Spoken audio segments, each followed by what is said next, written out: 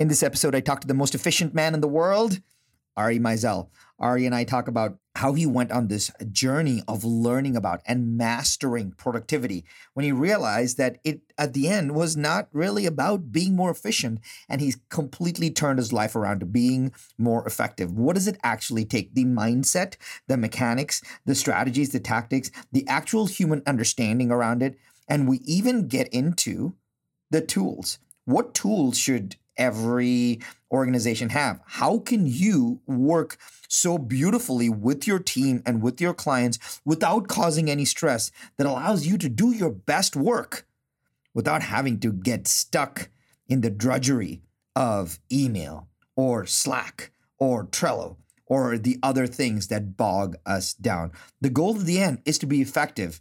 And who better to learn from than the most efficient man in the world? This episode with Ari starts right now.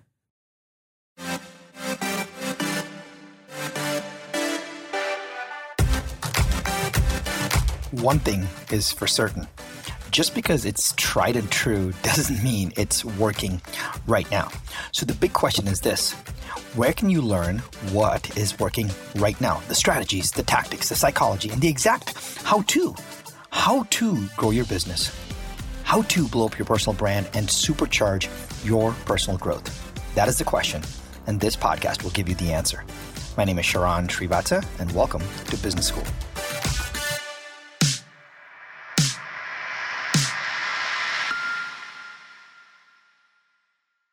So Ari, I've been hanging out with you, following your stuff, learning about your stuff. I'd say when I recently read your new book, and you said the subtitle was, very cool, which I'd love for you to talk about how that came about. And I would agree that you are the most productive man in the world. Whether or not it's from a productivity perspective, I think that it goes to the thinking around it, right? And I think I love that about you. And so just following you, I can see your passion for it. And I'd love to kind of figure that out. Like, one, how did that passion for saying, well, I need to figure this out, I need to figure out how to be more efficient, how to be more effective, like, where did that come from?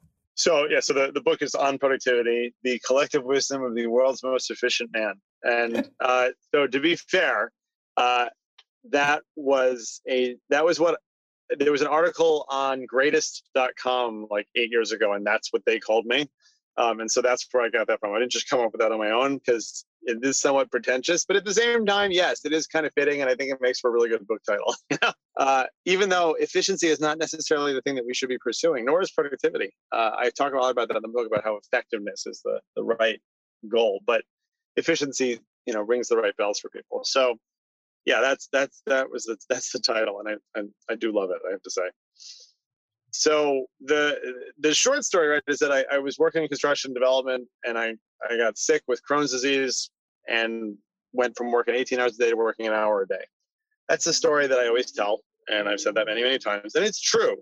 But that wasn't enough, right, to end up doing or having me develop all these systems. Now, the real thing about it is the restrictions. And anybody who's listening who feels like they're overwhelmed and they don't have enough time to do the things they want to do, I would very strongly argue that you probably have too much time. And Sharon, we were just talking about, right, spending unproductive time thinking about productivity, right? Parkinson's law tells us that work expands to fill the time allotted to complete it. Entrepreneurs have a lot more freedom than they think, and that's a lot of times why they became entrepreneurs or why they are entrepreneurs. And abundance is actually a really challenging thing. There's only a few people that do abundance really well. Like Peter Diamandis, for example, he does abundance really well. But abundance for the human brain is actually really challenging. It's why it's so hard to make decisions when you have thousands of options. We need restrictions in our life, and we need to create those restrictions in many cases to actually breed innovation. And the example that I always love to give is like MacGyver, right? Were you a fan of MacGyver? Yeah, of course. I mean, anything with duct tape works, man. There you go. I have a roll right here, actually, in my EMT bag. Nobody ever said to MacGyver, like, hey, I need you to blow up that building, right? So here's a shopping cart. Go to the Home Depot across the street, get whatever you need, and go blow up the building, right? It was always like, here's a life vest and 3 paper clips. Now go blow up the building, right? So, like, we need restriction in order to create those innovations. So in my case, the restriction just happened to work out that it was time, right? And if you have an hour to do something in the day instead of 18 like I was used to, the question at that point really isn't what would you do? It's what wouldn't you do? And if the things that you wouldn't do still have to get done, then somebody or something has to do them. You got to figure that out. And so it's a little anticlimactic in some ways, but I was just put into an extreme situation with no other choice but to figure something out. And fortunately, that created this whole new movement and productivity system that really works. Well, it's I've heard that story multiple times, and it didn't actually resonate for me until I was sick in a hospital bed running a business that was growing very fast. And I was like, I can't do much from this hospital bed while pretending like I am working, and had to kind of build my life around, as you said, the restrictions. But so the question for you is this: why do we come up with the systems and the people and the support system around us why do we wait to be dealt a shitty hand to then go do that? Right. And that's what I because a lot of times that's what when people are like, Sharon, how did you do that? I want your VA. And I'm like, you don't want my VA. My VA was built for me. Right. And so my question is, how can we get somebody to increase their level of urgency so that they don't have to wait for life to deal them a crappy hand that forces them to go do something that makes their life better? Well, here's the thing, right? Firefighting is so much sexier than fireproofing. Right. Right. But fireproofing is what we really need. And that's what we really need to be doing. And that's what we need to be thinking about. And yes, again, like it's so much cooler to run into a burning building and pull somebody out alive, but then you die, right? Maybe, or you have a heart attack. It's so less cool to be like, we're going to put, extra fire extinguishers here, and we're going to put this fire retardant material that we may never actually need in this place.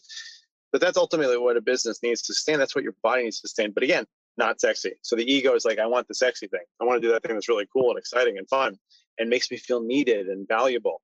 And we end up putting ourselves into a hole that goes completely counter to the entire idea of entrepreneurial pursuits, which is freedom, right? And Tony Robbins likes to say, which I always like this saying, but he says that people don't change until the pain of not changing is greater than the pain of changing. And unfortunately, a lot of people have to get to that point. Now, we want to try to avoid that if we can. We don't want people to have a car accident or a death in the family or a heart attack. But it's hard. And one of the big shifts that I've had recently with a lot of clients that I think has been really helpful is I think I've always been sort of known for thinking about things in the opposite way that many other people do. And there have been two sort of concepts that have come up recently that have been they're intertwined, and I think they're really valuable sort of mindset shifts.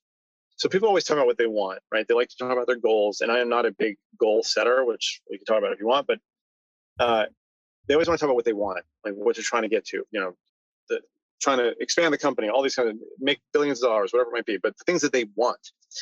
And the thing is if you ask anybody what they want, most people will have an answer. And most of the time it'll be complete bullshit. I'm sorry, I don't know if I'm no, go for it. That's the way. And that's it. It's like, oh yeah, I want to have, I want this vision and like all these people and like helping everybody.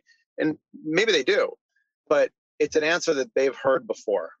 It's not necessarily theirs. And what I more recently have been pressing people on is like, tell me what you don't want, right? And try to tell me what you do not want to have in your life. What would you say no to right now? And it makes people pause. And when they start to think about it, they start to answer those questions, at least with my clients and the people that I tend to work with, a lot of people start to say things along the lines of like, I don't want to lose my freedom. I don't want to have a schedule that's not mine. I don't want to have to answer these calls. I don't want to have these meetings, right? And what that ultimately leads to is this really interesting sort of freedom paradox, the liberty paradox, which I've written about in the book. But there's freedom from and freedom to. And most entrepreneurs are often seeking freedom from, right? Freedom from debt, freedom from the 9-to-5, freedom from the bad partnership, bad marriage, even, whatever it might be. It's freedom from. It's like an escape from something that's quashing your liberties. But what I ultimately want for people is to have the freedom to do things. And in my case, a lot of times that means the freedom to leave the business if they so choose, not to make them do it, but if they so choose to. And so what I find the conversation that's happening now, which has really helped accelerate that understanding of why you have to do these things now, is that I look at these clients of mine, and I've worked with thousands of entrepreneurs at this point, and corporate people too. I mean, everything in between. But I say to them, like, I've said this several times in the last few days, you have freedom right now. Everything you're talking about, you have the freedom that you've been trying to get. So now your job is to protect it, right? So it's not about like, oh, we need to have a life-changing event so that you change course and start to like live the best life. It's like, no, you actually have the freedom. So opening another business, acqui-hiring that company, hiring another VA, it's not going to give you more of the freedom that you already have. You need to focus on building up the defenses. Just like if we were going to go to war, I was like, it's way harder to wear down your offenses than it is to quietly, in peacetime, build up your defenses and build better walls on your fort and have better weapons and better food stores. And whatever that ends up being in your life, it's fireproofing versus firefighting, but it's just a different way of thinking about it. Like, you have the thing you want. Now you got to hold on to it rather than you're not pursuing anything anymore. Right now, it's time to turn to the defense.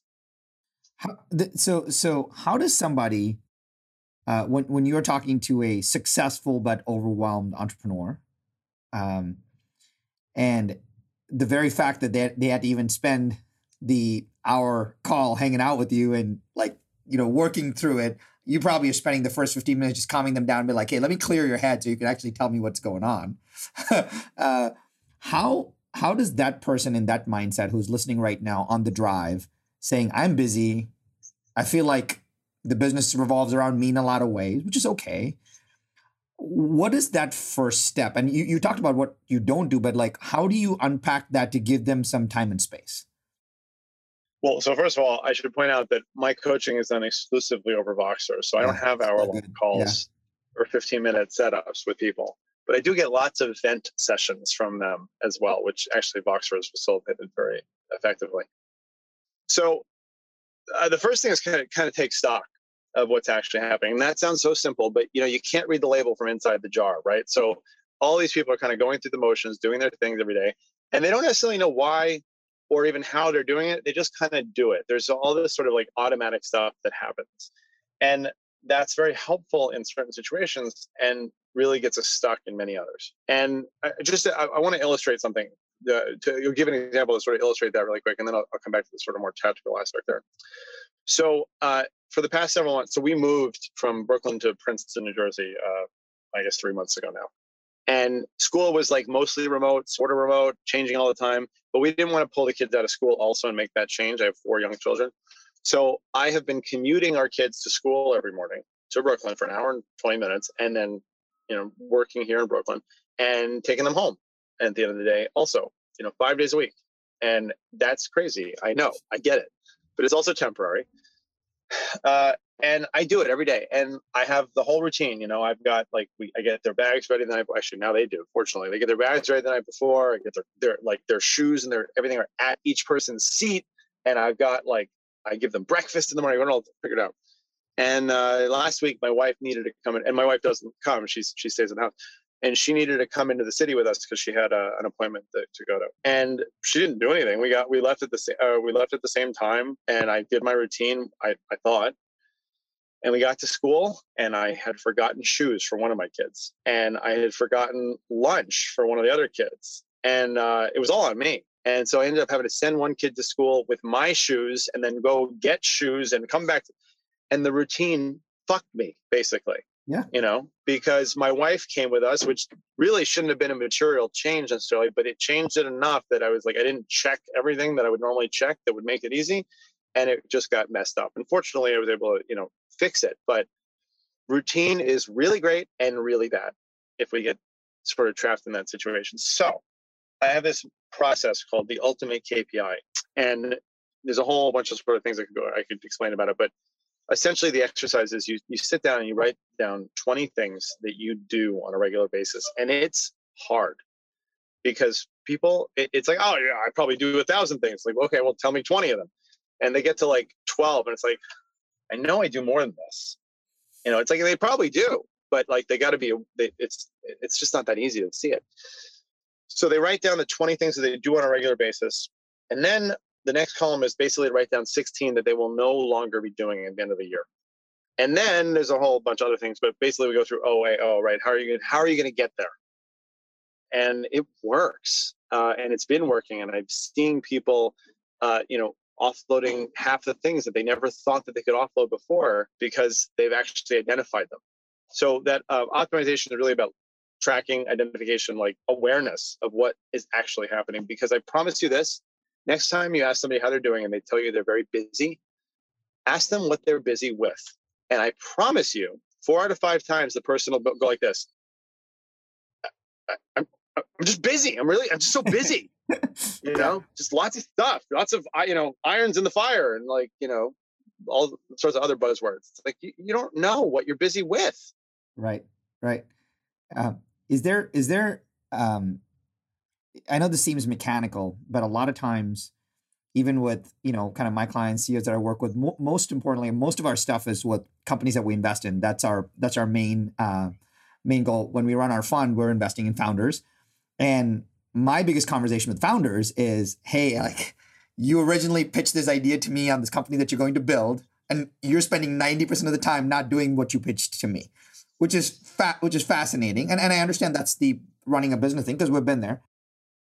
I would love for your guidance on this mechanical aspect of, like you said, stop to write, like stop to think, stop to write, like go through this process of writing the 20 things or the 16 things. And I think there is this weird feeling in people that, well, I am to that point in my life where I don't need to stop to write or think. I can do it all in my head. And how do you kind of educate somebody to say, hey, like, slow down, do this exercise with me, it'll help you? How do you kind of give them that separation that them doing that is good for them? Yeah, so it depends on the person a little bit, right? And how you read that they're going to respond to certain things. But people can get very defensive in that kind of a situation. It's like, well, what this means there's something wrong with the way that I've been doing things. And because a lot of people tie their identity to the way that they work and what they do for work, like, that becomes a real problem. And having a real sort of growth mindset is really understanding how feedback is a gift, right? And there's going to be some of those people you can't change. You can't change them on that, nor should you necessarily try, because they're not there yet, right? You can only sort of show them the door. You can't kick them in the butt and push them through it. But I like to talk about like shining a light, right? Like a lot of times it really is just sort of that idea of like shining that light. So you take somebody through that exercise of the 20 things. It's usually really shocking to them, because part of the exercise is identifying the mindset that goes along with that kind of work. And there's 4 mindsets in my methodology. And you end up seeing that they put themselves in a position where, like, the majority of the work that they're doing is work that requires them to be on site all the time, right? And they don't realize that. They didn't necessarily know that they've sort of like handcuffed themselves essentially to their business. So that's a really big one, is honestly like just bringing that awareness to it. But it's funny, at this point in my career, like, I'm confident enough in the work that I do. Like, when I was younger, there was so much imposter syndrome going on. I was exposed so quickly to some really, really big companies, and fortunately it worked out. But the first time I was dealing with a $1 billion company, like, I'd never worked with a $1 billion company before, but I couldn't tell them that, like, it had to make sense. Nowadays, like, so I just had this interaction last week with a client, 2 weeks ago actually, which I thought it's worth sharing. I think it's really interesting. A lot of times when I do my coaching work with CEOs and founders, I will also often work with their ops person, their COO, their directors, whatever, because I speak both languages. And this particular client had not really engaged with me a lot and had sort of passed me off to his ops people. And he told them in a Voxer message, like, hey, I want you to check in with Ari, give him this information. And there were 3 of them, and one of them just didn't answer at all. One of them sent me something that was kind of not really helpful and didn't engage. And then the other one, we went back and forth a couple of times, and then she kind of ghosted too. So like a week after that, which was about 2 weeks ago, he sends me a message. He's like, Ari, I was thinking like maybe we should pause the coaching, because I'm really not taking advantage of it. And the ops people are, they said they don't really see the value necessarily in working with you. And so I didn't get offended at all. I actually thought it was really funny. And I responded and I said, yeah, that's fine. You can pause if you want. I was like, but there's a very serious leadership issue that you are struggling with that you are going to have to address whether you like it or not at some point. And I'm happy to address it with you, but one way or another, you're going to have to address it. And he didn't respond. I saw that he heard the message. He didn't respond. And then like 2 days ago, all 3 of the ops people checked in with me and gave me this really like valuable information. And he basically apologized. He was like, you were right. You called me out on it. I was backing down. I was being weak. And I told the team, like, this is something that has to get done and we have to do this. And I said, furthermore, I said, for somebody to tell you that they don't see the value in working with me, said, I'm confident enough at this point to tell you that the problem is with them, not with me. Yeah. And he was like, yeah, he's like, they don't. And he sent a group message to all of them. He was like, you have the opportunity to work with a world-class coach and consultant that I'm paying for. It's like, you need to derive value from that. And so the point of me sharing that is that, like, it's very easy to get sort of caught up in your own head. Yeah. And then Occam's razor kind of comes in, right? Simplest solution. Well, it must be the person I hired. That must be the problem. Yeah. It's wild. And how do, there are two questions I want to ask based on that. First one is the process of just, hey, I need to make time, or some version of that, right? Like, I need to kind of clear some space so that way I can go clear some space, or it's just easier for me to, can you just get me better and keep going down this path? Can you just give me a little bit of space? So the two questions I have, maybe they're intertwined in some way, and you can answer them any way you want, is how do I make time to make time? And then when I do have that time, if it requires an investment, maybe in a system or a process or people, is how do I justify that in my head? And I bet you get pitched, you get posed that often. How do you kind of reconcile those two things? So the time to make time is an interesting one. It's an excuse that we tell ourselves, right? Like, I don't have the time to make the time right now. Like, I'll sleep when I'm dead, kind of a thing. Which I kind of feel like I've found myself saying recently, just because, I'm up at like 5 to get the kids in the car and everything, but I also am a volunteer EMT. So I've had a couple overnight shifts in the last couple of weeks where, like, I finish at 5:30 and come home and then drive the kids to school. So there's a limit to that, right? And there's a limit to the, like, I'll make time. But more importantly, they don't actually have to make the time to make the time. It's a mindset thing. And they just have to recognize a little bit of what they're doing, right? Because several of my clients check in with me every night. Like, it's a routine we've got into. And they have to tell me what they did that day. And most of them have to, like, check their calendar at 10 o'clock at night because they don't remember, because so much has happened, right? Since, they woke up at 8 in the morning or 7 in the morning, whatever it might be. But when they actually do that, they're like, I actually got a lot done, and there was actually progress on that. And a lot of them don't use project management systems. They don't communicate very effectively or using good systems. So they're actually being more effective than they realize in many cases, especially, you have people who are making millions of dollars. So they're doing something right. Like, that's not accidental, usually. Right. So, but those same people will be like, oh, I just had such a shitty day. Like, I just didn't get anything done. And I was annoyed. It's like, well, you did something, right? Let's talk about it. And so sometimes they don't have to make the time. They just have to shift the way they look at what they're doing. And so, sorry, the second part, I didn't quite understand the second part of that question about the second part. The second part on the investment in, hey, do I need to go get an employee, a VA, a team? How do I carve out and make that investment because I can't justify the ROI in my head, or how do they do that? Justifying the ROI. That's a good one. So that comes up about. So okay. First of all, people are not the solution and technology is not the solution. So you heard it here, right? Like, that's not the right thing to do. One of the reasons that everybody has had a bad experience outsourcing is because they try to do that as a knee-jerk first reaction. And when you try to take something that is an inefficient problem that you don't want to deal with, that you don't want to explain properly to somebody who has less information, less context, and at the same time, you're expecting them to do a better job than you did with it, you are setting everybody up for failure. And then you're like, oh, I tried the outsourcing thing, not for me. If you give automatable work to a human being, you are in essence dehumanizing them. So why would we do that? They won't engage with it. They'll get pissed off. It'll exhaust them. So we need to look at automation first. So as a company is growing, I would say that there are some hard limits in some cases where you really shouldn't even be thinking about hiring. You need to be looking at systems and processes that replace people and replace what you do well.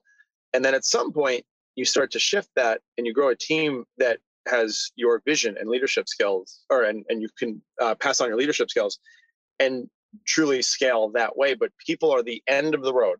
We have to automate before we get to that, and we have to optimize before we get to that. So at the time when we do actually invest in people and processes, it really will make sense. Now, the thing that people have to really understand is I am a very high-tech person. I love technology and I use a lot of it. Technology will amplify habits. So if you have good habits, technology will make them better. And if you have bad habits, as most people do, technology will make it a whole lot worse, a whole lot faster. So all of this starts with mindset and shifting the way that we do things and the way that we approach our work and the way that we create transparency and communicate and document processes. None of that has to do with technology or people. Yeah. The reason I'm circling around this mindset conversation is if the person listening right now is like, hey, I get a chance to listen to Ari, who's probably talked to, thousands of people, worked inside like various ways systems have been built, has built his own multiple times. If you could kind of say, hey, this one or two, and I hate to call it the one silver bullet, but if this one or two kind of mindset based ideas will help you like shift out of yourself to see your world, like what would that piece of advice? I know it's cold advice, but if you had to say that overwhelmed busy person, if I had to kind of give them a couple of like awareness generating things, what would you tell them? So I would say, first of all, you want to look at the word every, right?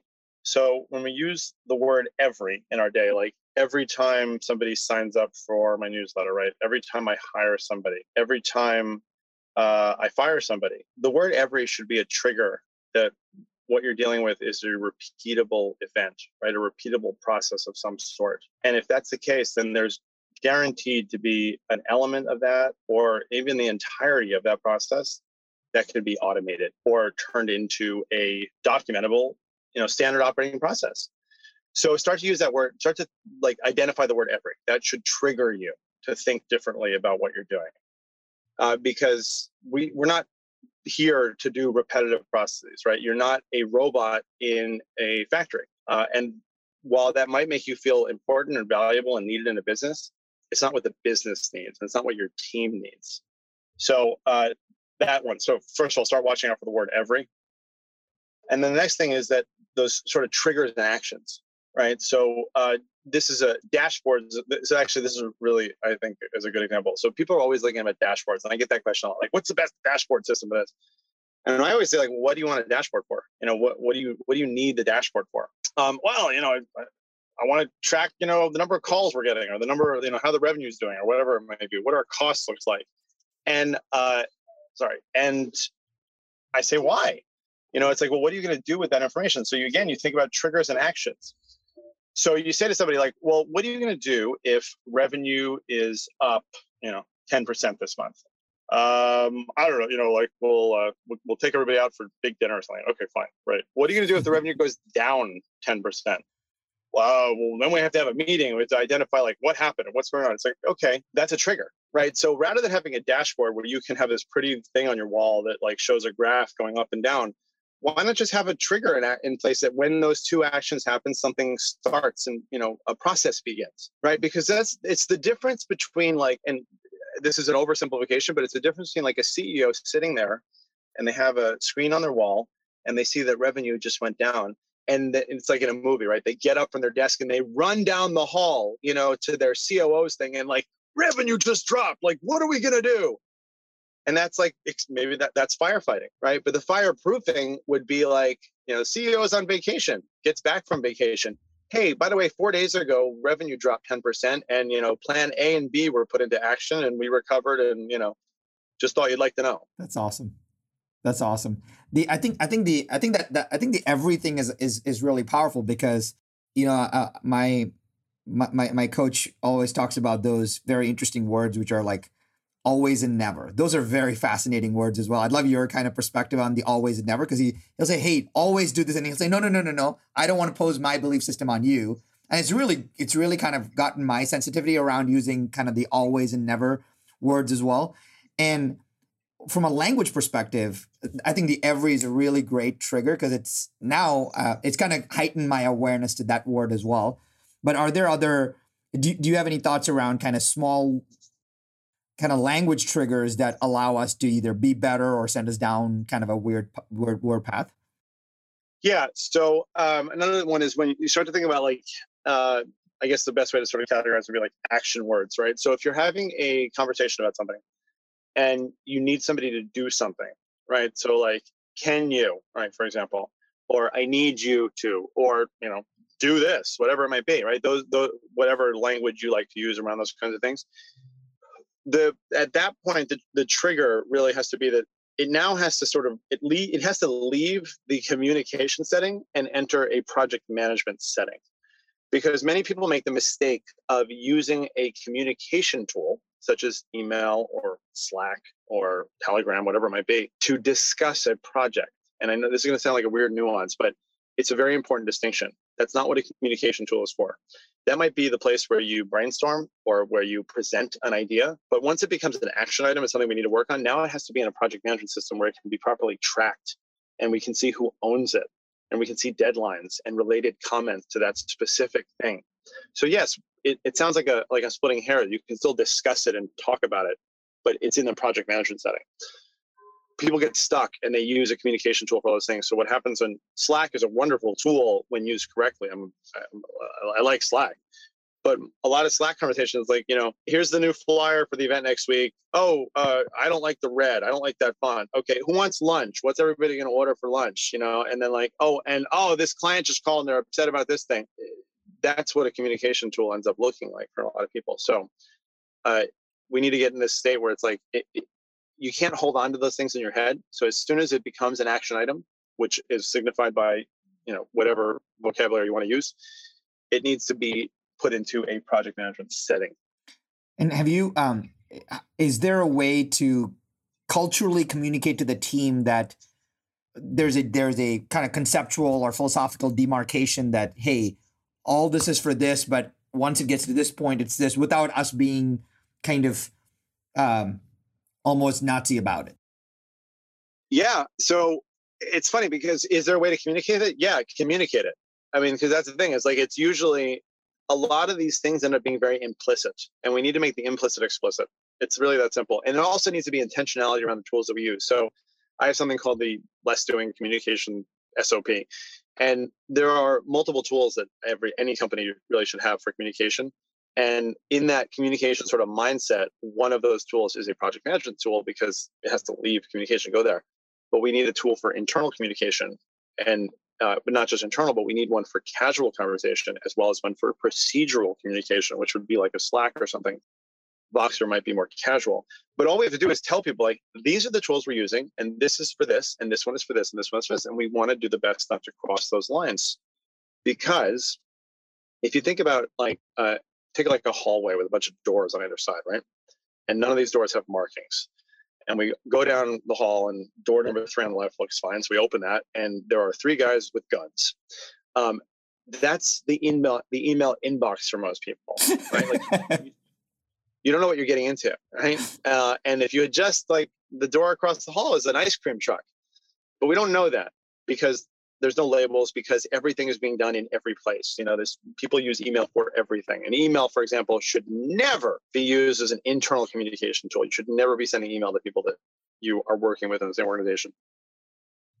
If you start to identify different tools for different things, so it's, hey, Slack is for the procedural information. That's where we're going to say things like, hey, everybody, event is coming up on the 15th. Just want to make sure everybody's aware of it. Cool.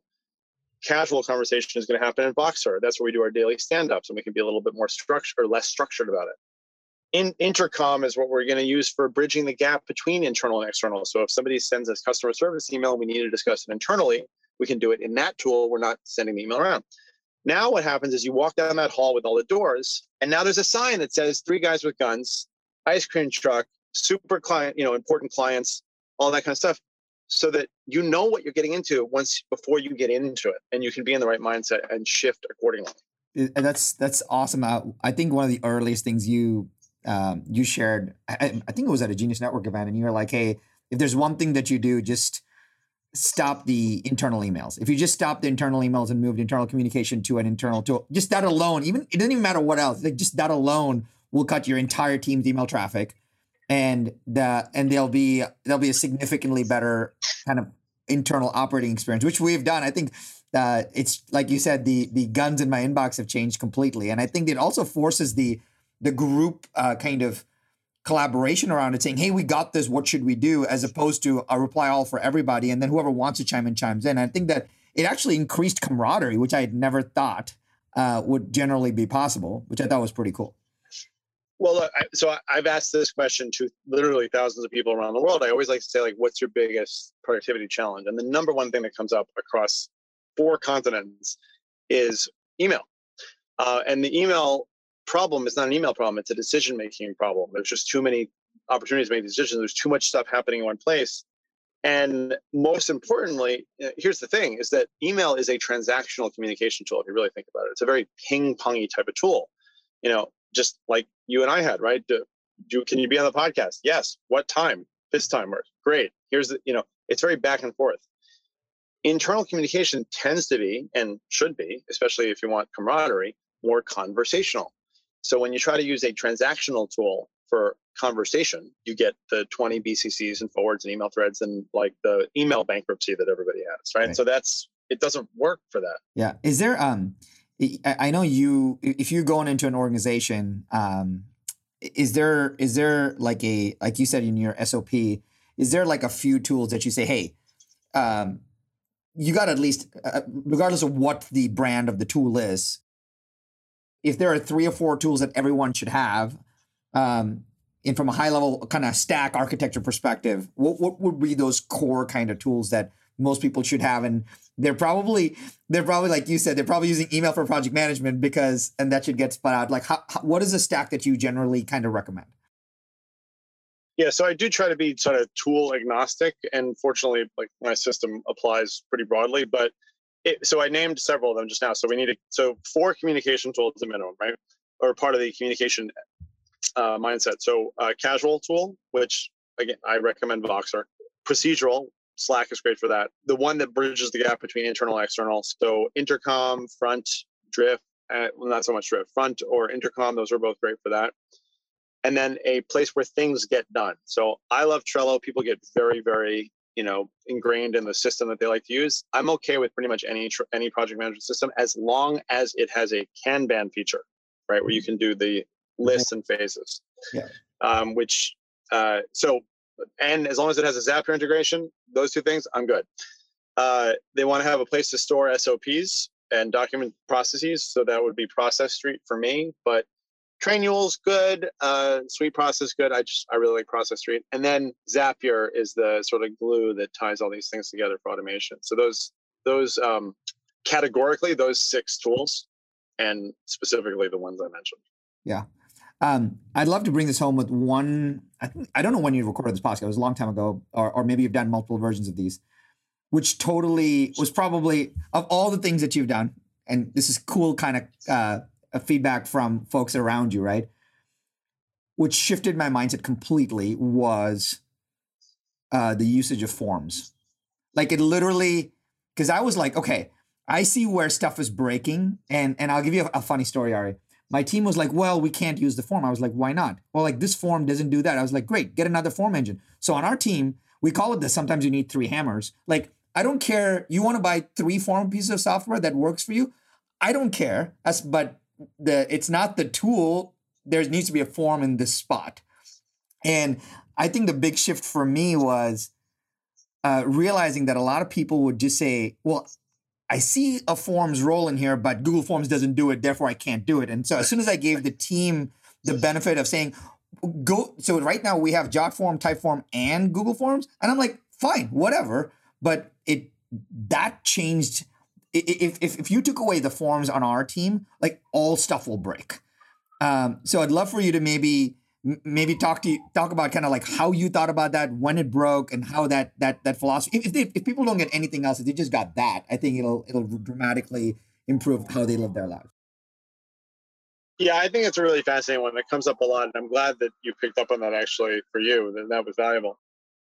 Yeah. So the short answer is that forms will typically fix the problems that are caused by humans in your processes. So there's 2 sort of concepts here. So the first one is an old Japanese manufacturing, like lean manufacturing concept, which is called a poka yoke. And poka yoke originally stood for like foolproofing, but then they found fool to be offensive, so it became error proofing. And so it's interesting because a poka yoke, on the face of it, is actually an inefficiency that in the long term makes a process much more effective. So it it will slow things down. It's a roadblock. It's a stoppage in order to ensure like quality. So the background of this, what I think is important, is I believe it was Toyota, might have been Mitsubishi, but there was I think it was a spark plug that was being produced by one person. So this one person was getting the parts on the conveyor belt, putting it together, a spark plug, and then spitting it out the other end. And there was like a significant dud rate, right? So there was like a lot of problems with this. And the manager at the time, who is famous, it is Toyota actually, he's famous for creating all these different systems, identified the solution as breaking up the job that was previously done by one person into a job done by two, which costs more money, right? And involves more liability in some ways. But the first person had to do 2 steps or something like that, and the second person had to do the rest. And the second person could not do their job if the first person hadn't done them correctly. But not only that, because the first person was only doing 2 steps now, they weren't making the mistakes. So this was known as a poka-yoke. So that's where a form comes in. So basically the way that this came out, practically speaking for me, I'm in New York. It's all good. Is my first major automation was my podcast process. So I was doing, when I launched my podcast 10 years ago now, 11 years ago. And I'm actually ending the podcast, by the way, in a few episodes, at 500 episodes. It was taking me about 15 hours to do an episode because I was doing the audio editing and the graphic design and the transcript. I was doing it all myself because, why not? But the problem with that, of course, was that I was only putting an episode out once every 6 weeks or so because I just couldn't make the time. And I built a series of automations which involved people, which is totally fine. And it would take people from Fiverr and do the audio engineering and do the transcription and do and it was specifically designed to be done by different people every time because it was experimental. And I wanted to make sure that it could be done that way because that's ultimately, a bulletproof process at that point. And there was consistently a breakage at one particular spot and I couldn't figure it out. And so what was happening was when the audio engineer finished, so there was an automated email basically that went to the audio engineer and basically said like, take this file and connect it with this file, put this transition in between, like add the intro and add the outro and like that, then you're done. And when you're done, name the file this. And the this was automatically populated. And the this was like first name, last name of the interviewee, and then like date or something. 9 out of 10 times it was wrong. I would get untitled.m4a, and first name, last name, date.mp3, and like all sorts of random stuff, right? And it just was like consistently a problem. No matter how, and every time I'd be like, hey, can you, like, can I make this clearer? Like trying to put it in capital letters, like everything I could possibly do, could not get it right. And then someday I came up with a form as the idea. And I added a form in, which again, sort of slows things down. But the form, it doesn't say this anymore. Now it says, when you finish the episode editing, click this link and go to the form. And the form says first name, last name, upload file. And it was a required field, so they had to enter it. So they put the first name and last name, and they'd upload the file. Zapier would then automatically name the file appropriately and even put it into the correct Dropbox folder, which would then trigger other things. No more errors, right? Because you're basically forcing people through a gate that they can only fit through in one way. Yeah. And so that has become a bastion of like so many of the processes that I've done at this point where human error will occur, but if you create a form and you create a sieve, right, or a polarizer as well, there's no way to move on without doing it correctly. Yeah, it's so amazing because I at some point I should take a screenshot of all the forms we have just to look at, and I'll give you like one or two that this team came up with all of this, not me. And this would be a good time to kind of wrap up with this. But the team was like, "Hey, Sharon, you have, the social media team was like, you have all these quotes. They're sitting in some random Evernote folder, so they just built a form for like quotes, and they would all go in the back end on a spreadsheet, and now." Whenever I saw a quote on an email, everybody knew where to put it in, and the social media team knew where to pull it out from. And then the team once said, and we were building a product, and the team was like, I said, hey, can you put, all the social proof around it? And the team was like, well, where do we find all the social proof? I was like, well, it's in a Evernote folder. They're like, well, we should create a form where you have all your testimonials. So anytime someone will respond to an email, I would just hit forward to the team, and they would just put it in the testimonial folder. So now anytime we were building a product, they just had this entire bank of testimonials. And this started, it's got to the point that the if then made a lot of sense now, because it was not like, oh, I got a testimonial, where do I save this anymore? It made it super clean, and it also made it clean for the rest of the team on the other end to like utilize this stuff without like me being involved, which is so cool. And never thought that was possible. Have you seen Video Ask from Typeform? No. So Typeform introduced a product. I'll just start this really quick. Typeform introduced a product a few months, actually like a year ago now, called Video Ask, and so it's still a form, but it's really cool. Basically, you can record a video of yourself, and basically like, hey, it's Ari, blah blah blah, and then the next page is they respond with video or audio, and it's mobile friendly, and they just hit the button right there. There's no software or anything, and they respond. So it's a form. So you can use this for interviewing back and forth. I'm using it for testimonials, right? So rather than saying to somebody like, hey, record a video on your phone and send it to me when you get a chance. No, I send them this form, and it's like, hey, it's me, it's Ari, like, I'd love to for testimonial, blah, blah, blah. Next page, just click the button and do it. They can do it from their phone, click it, and then I get it immediately. They don't have to send it to me. They don't have to get set up at their webcam. They don't have to figure out how to do it. Done, right? You're moving that blockage point. Yeah, it's so good. I think what it did was it empowered the team to think about them solving their stuff without us being involved, and I thought that was awesome. Ari, one thing you've kind of talked about today was that you're shown is like, hey, not only there's this mindset around it, there's this mechanics around it, there's the integration around it, there's the human component around it. You spent a lot of time doing this stuff. Where can people kind of access kind of your body of work? Where would you like to get people to go to so they can get more of you? Yeah, thank you for the opportunity. So everything is at lessdoing.com, the books, the programs, the blog, all that kind of stuff. But people should go to voxwithari.com. And it's a quick video from me, and it explains how Voxer works. And then just reach out on Voxer and tell me what your questions are, what do you think about what you heard. And it will be me. It's my voice, not a virtual assistant, not an automation. It is actually me, and we can chat. It's always, hey, and yeah, definitely say, hey, I heard you on Sharon's podcast. And that way Ari has some context as to how you connected as well. And that helps. Ari, loved your books, getting a lot of them to my mastermind groups as well. And I love your work, man. You live what you share every day. And that congruence with that is awesome. So thank you for being on. Thank you for sharing, and appreciate you very much. Thank you so much.